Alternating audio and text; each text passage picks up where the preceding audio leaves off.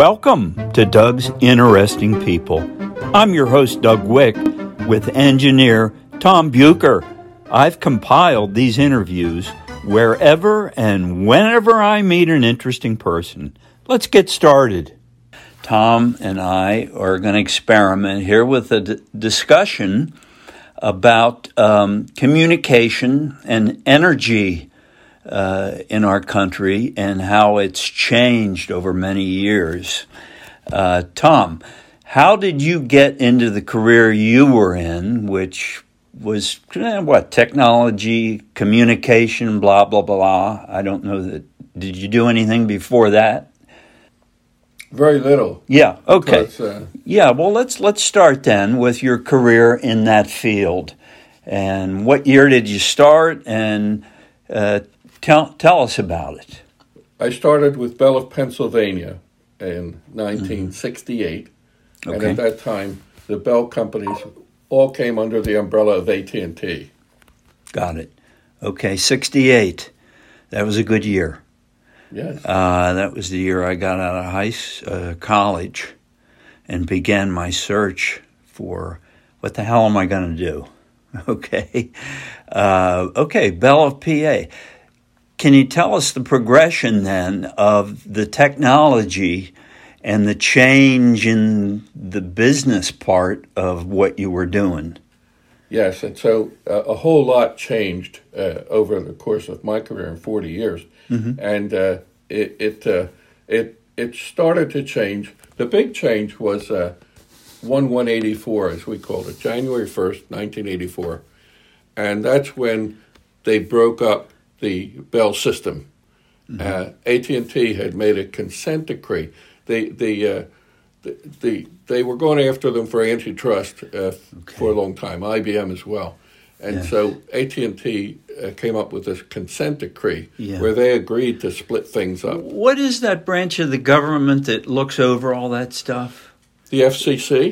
Yeah, the Federal Communications Commission. Yeah. All right. So I'll talk about before and after 1/1/84. Good. So from 69 until 76, mm-hmm. I was a technician. Mm-hmm. And at that time, I went in homes and I wired phones. And there were no plugs. You didn't plug in a phone. Where was this? What area in Philadelphia, were you in? North Philadelphia. Okay. North Philly. Got it. So 3rd to 33rd, Spring Garden to Dolphin. Temple University right in the middle. Oh, really? Okay. Yeah. Yeah, that's interesting. Yeah. So we wired the phones. They had spade tips, as they were called. And so you turned them under a screw. And everything was hardwired that way. Yes. And the phones belonged to the company, and you rented them. You might remember that. And then along came, by 77, I was management. I was promoted. I was no longer a technician. I was a supervisor. Mm-hmm. And I worked in the center, the call center, and then I worked outside. And I had technicians that reported to me. Mm-hmm. And by that time, I was in Center City, Philadelphia. 1976 was the bicentennial. Yep. Going into that, Mayor Rizzo thought that there would be a big celebration. And so in 74, they started moving a lot of technicians into Center City where all this was going to happen in 76. And that's what I did. I went down there at that time. Yeah. And I learned a lot more about the systems, PBX systems, as we called them. Okay. And I was a repair technician for that kind of equipment. A PBX system, is that what I see in some of the old movies with a row of people putting plugs in to connect with different people? Right. Well, in the old days, even the regular exchanges worked. That, by the way, private branch exchange was what PBX stood for. Good. And so big companies had a PBX on their premises. Got it. And they did their own switching, you're right. And they had operators, and some of them had cord boards. And then later they went to consoles with buttons. Okay. But the cord boards. And what you see in the movies, even you picked up your home phone or your business phone and you said you wanted somebody, right? And absolutely. It lit a light at the operator's board. She put a cord in and connected you up, So the the PBXs worked that way, and I replaced those lamps and the cords and they were all over the place in the city. In the city, they were all over. Yeah, and there were big ones and small ones, and AT&T kept coming out with new ones. And so then you had to go to school and learn how the new one worked versus the old one. Was Bell Telephone kind of in the past then? As AT&T rolled into the business? That was a, let's say, tumultuous period. What happened was the consent decree said that the manufacturer of phones, the phones themselves, the PBXs, all of that belonged to AT&T. And so did long distance. So it's almost like they took, if you said the three parts, you had the manufacturing of all that, and then you had the service itself, and then the long distance. The two ends went to AT&T, and the middle stayed at these RBOX, Regional Bell Operating Companies. Regional Bells. Baby Bells, they called them. Baby Bells. That was Bell Atlantic, NYNEX, Ameritech, Bell South, Pacific Telesis. Are there still some of those around? Some of them are still around, but they've changed their names or consolidated. For example, Bell Atlantic.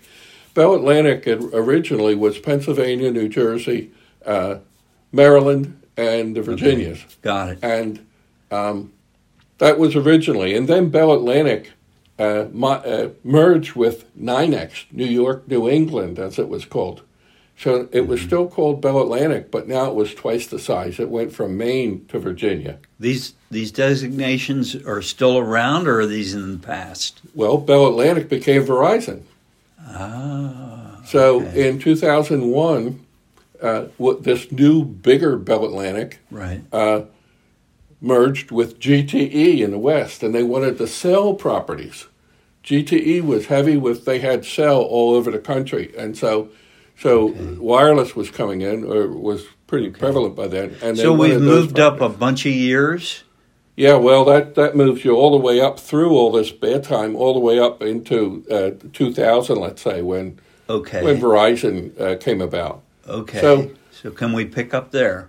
Well, if you go through that other time, we had the 1184. If that didn't happen, I just think how slowly things developed. 1184. So in a technical communication lingo, it's like 9/11 is. To a lot of other people. Right. It's really different, of course. Yeah. But there was a Judge Green that presided over this whole thing. And that was the date that it was presided, or the verdict, that was the date that it was mid. We had about 18 months to get it done, so that was the end of the line. You had to have all of this done by 1184. AT&T was separate. The Bell companies were separate. And all of the people had to be assigned to one or the other. Yes. Following it had to their be work done mostly. by 84. Had to be done. And so it started in mid-82. 82. And had to be finished. So there was a lot going on there. Yeah. And the average person thinks nothing of it. They think that nothing really changed and you weren't really separated and all that. And it couldn't be more different. Well, guys like you did a good job then. I would say. Were there changes like of CEOs and upper management a lot? Everything during changed. That time? Right. Yeah. And even they were, announced as far as Ray Smith became the CEO of Bell Atlantic, and AT&T had theirs. And they became, now, the other thing, too, is it couldn't be predicted how all this was going to happen. Mm-hmm. Bell Labs belonged to AT&T and was the place where all this stuff was developed. Got it. It was a respected scientific community. Absolutely. Now, they kept that, AT&T kept that, and they developed this new one called Bellcore. Okay. And Bellcore belonged to the 7 baby bells. Yes. And it was to be funded by all of them. But what couldn't be foreseen was that they started competing with each other. Yeah. And nobody wanted to fund some common entity. That's the American spirit. Right. Yeah. So they weren't going to do that. So Belcor wasn't all that it was supposed to be. I think it may. Was there a bunch of legal and litigation stuff then during that conflict? I guess not too much. Yeah. Because the rules were set out, and if it went that high, it went back to Judge Green. Now, I see. And Judge Green presided over all this for a few years, and he would take these cases. All the cases went to him. Now, what's interesting, background of Judge Green was that he was a Holocaust survivor, and he didn't like big things. From what I remember, didn't like big government, didn't like big business, So he was all about splitting this stuff up. Sounds like my libertarian friends. Well, yeah, okay. So that had a little element to it. Sure. But I like to say, now, working for the company at that time, we thought it was awful. We just were against divestiture or this splitting up of everything, Yeah. And but looking back on it now, we wouldn't have nearly the technology that we do today had it not been for the split up. Yeah. Because AT&T developed things very slowly, and if you think about it, they rented the phone to you, so the phone was built to last 20 years. I know. I can remember banging a few of them around when I was mad. Yeah, right. And you could throw it, and it didn't hurt it at all, But, and so, if you think about the phones going through that, then the phones came from Asia, and they were light and cheap, and plug-in, and all that happened after that time period, So now there was a point, too, where Bell was trying to hold on to stuff, and they would sell you the outside, the decorated part, but the guts still belonged to them. To them. And it'd be interesting to hear from a Wall Street investor person what were their thoughts throughout all this, and where were they? How were they going to invest now? Well, the stocks. If you owned AT&T stock going in, then it was split up, and you got all 7 of the Baby Bell stocks plus AT&T stock. All figured out as far as what one old AT&T share was worth. Into this divided by 8. The 7 Baby Bells plus AT&T, and that's the way it was split up. And you got that money as far as Wall Street goes. The technology, though, just. But you look back on it now, leaps and bounds. It was tough getting through. Yeah. And so let's finish with your career in Verizon. The name changed. Did your job change, and what did you end up doing your last few years prior to retirement? The job changed. The job changed a lot. Verizon, by the way, the VER was Truth, Veritas, and words like that. Yeah. And Horizon, it was a combination of those two. And a new name. Yes. And conveniently, 7 characters, so you can make it a phone number. So 1-800-VERIZON. In fact, Xfinity works the same way. Comcast. So anyway, how did it change, and what did I do in the end? So it was an awesome time for me. I had a great career because when did it start being awesome and interesting? What year was that? 86. Yeah. Okay. 86. A couple years after 84. Yeah. So all that time before, during, after, I was a supervisor.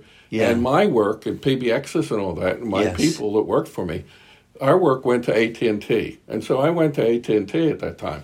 Yeah. Now, I was there, and AT&T, they had wonderful promises, but they were really struggling to figure out where they fit.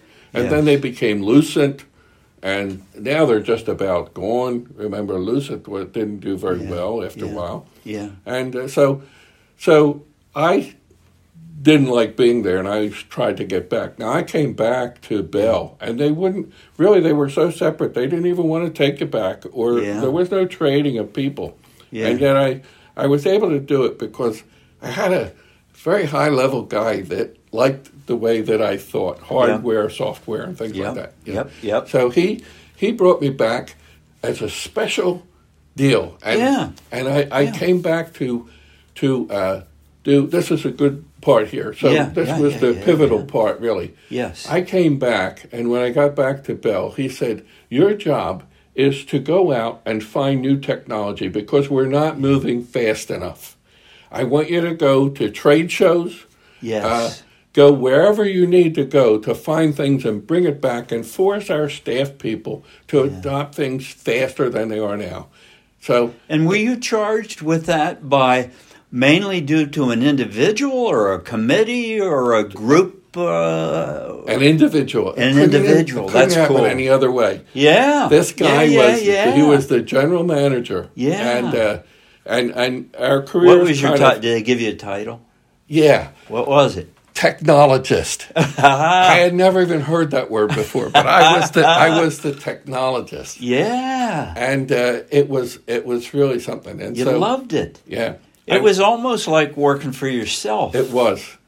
And there's nothing better. And I just had to and you're right. And doing it, it's like I decided where I was going to go. I went to 4 trade shows that year. I went to Chicago Fiber Showcase. Illinois Bell did. I did to one in Washington, one in Atlanta, Georgia, and one in Vegas. The USTA, the big United States Telephone Sounds like you Association. covered the whole country then with those. And then what was interesting, too, is the vendors got to know who I was. Yes. And they knew I had deep pockets. Yes, absolutely. Right? And so they all wanted to get my attention and show me these new things. Fiberglass fish tapes, for example. They were from Germany. Catamex was the company. Up until that time, everything was a metal fish tape. That you put through. Well, they glass fiber. Stuff. And now we had a tiny 1/8 of an inch fiber that you could go down there with, and it doesn't conduct electricity, so it was much safer. And optic fiber. Well, no, this wasn't optic. I'm different. just talking about a fish tape, just a fiber rod that rolls into a coil in what looked like 2 Frisbees put together. Okay. And it was mostly tools, and I would go out and get these different tools and techniques. Yes. And introduce them back in there. Yeah. And so I had and then I would send. So it was your job to find them and bring them back, and then to educate. Yes, educate people. Yeah. I was like a Fuller Brushman. Yeah. I went all around the 215, the old big 215 area code. Yeah. Up to Allentown, down to the Delaware line. Right. And Pennsylvania, pretty much, the eastern part the of Pennsylvania. eastern part of Pennsylvania. Yep. Over to close to Harrisburg, out to Reading, including Reading. Okay. And I had an assigned vehicle, coupe, and I had in the trunk I had cases that I was like a Fuller Brushman. Sure. I would come out. They would invite me to one of their meetings. Yes. And then I would come to the meeting and I would show them everything that's new. Yes. And tell them how to get it. Yes. And things like that, you know. Yeah. And Makes so sense. it was great. But at the end of that year, that guy moved on. And his replacement didn't like the idea of me. But by that funny time, how that happens. Yeah.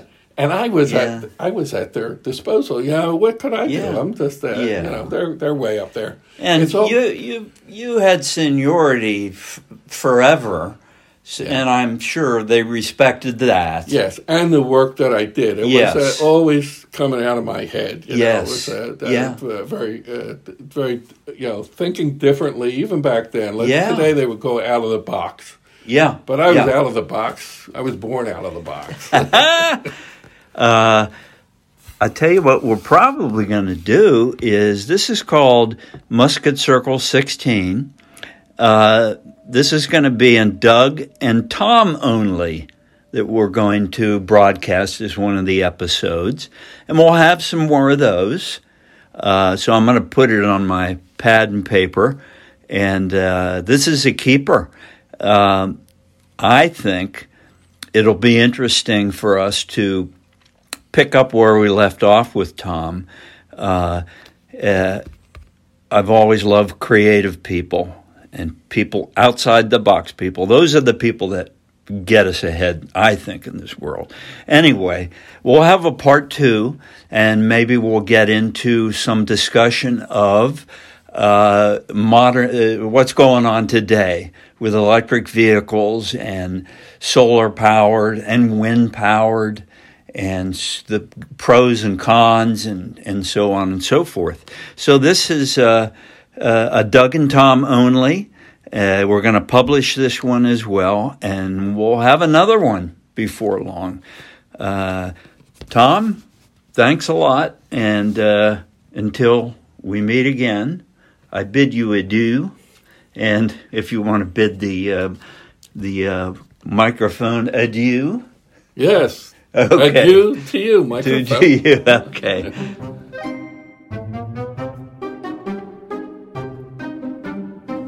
Thanks to all my pod fans and Tom the engineer. Be sure to give me a thumbs up and tune in next week for another interesting people interview.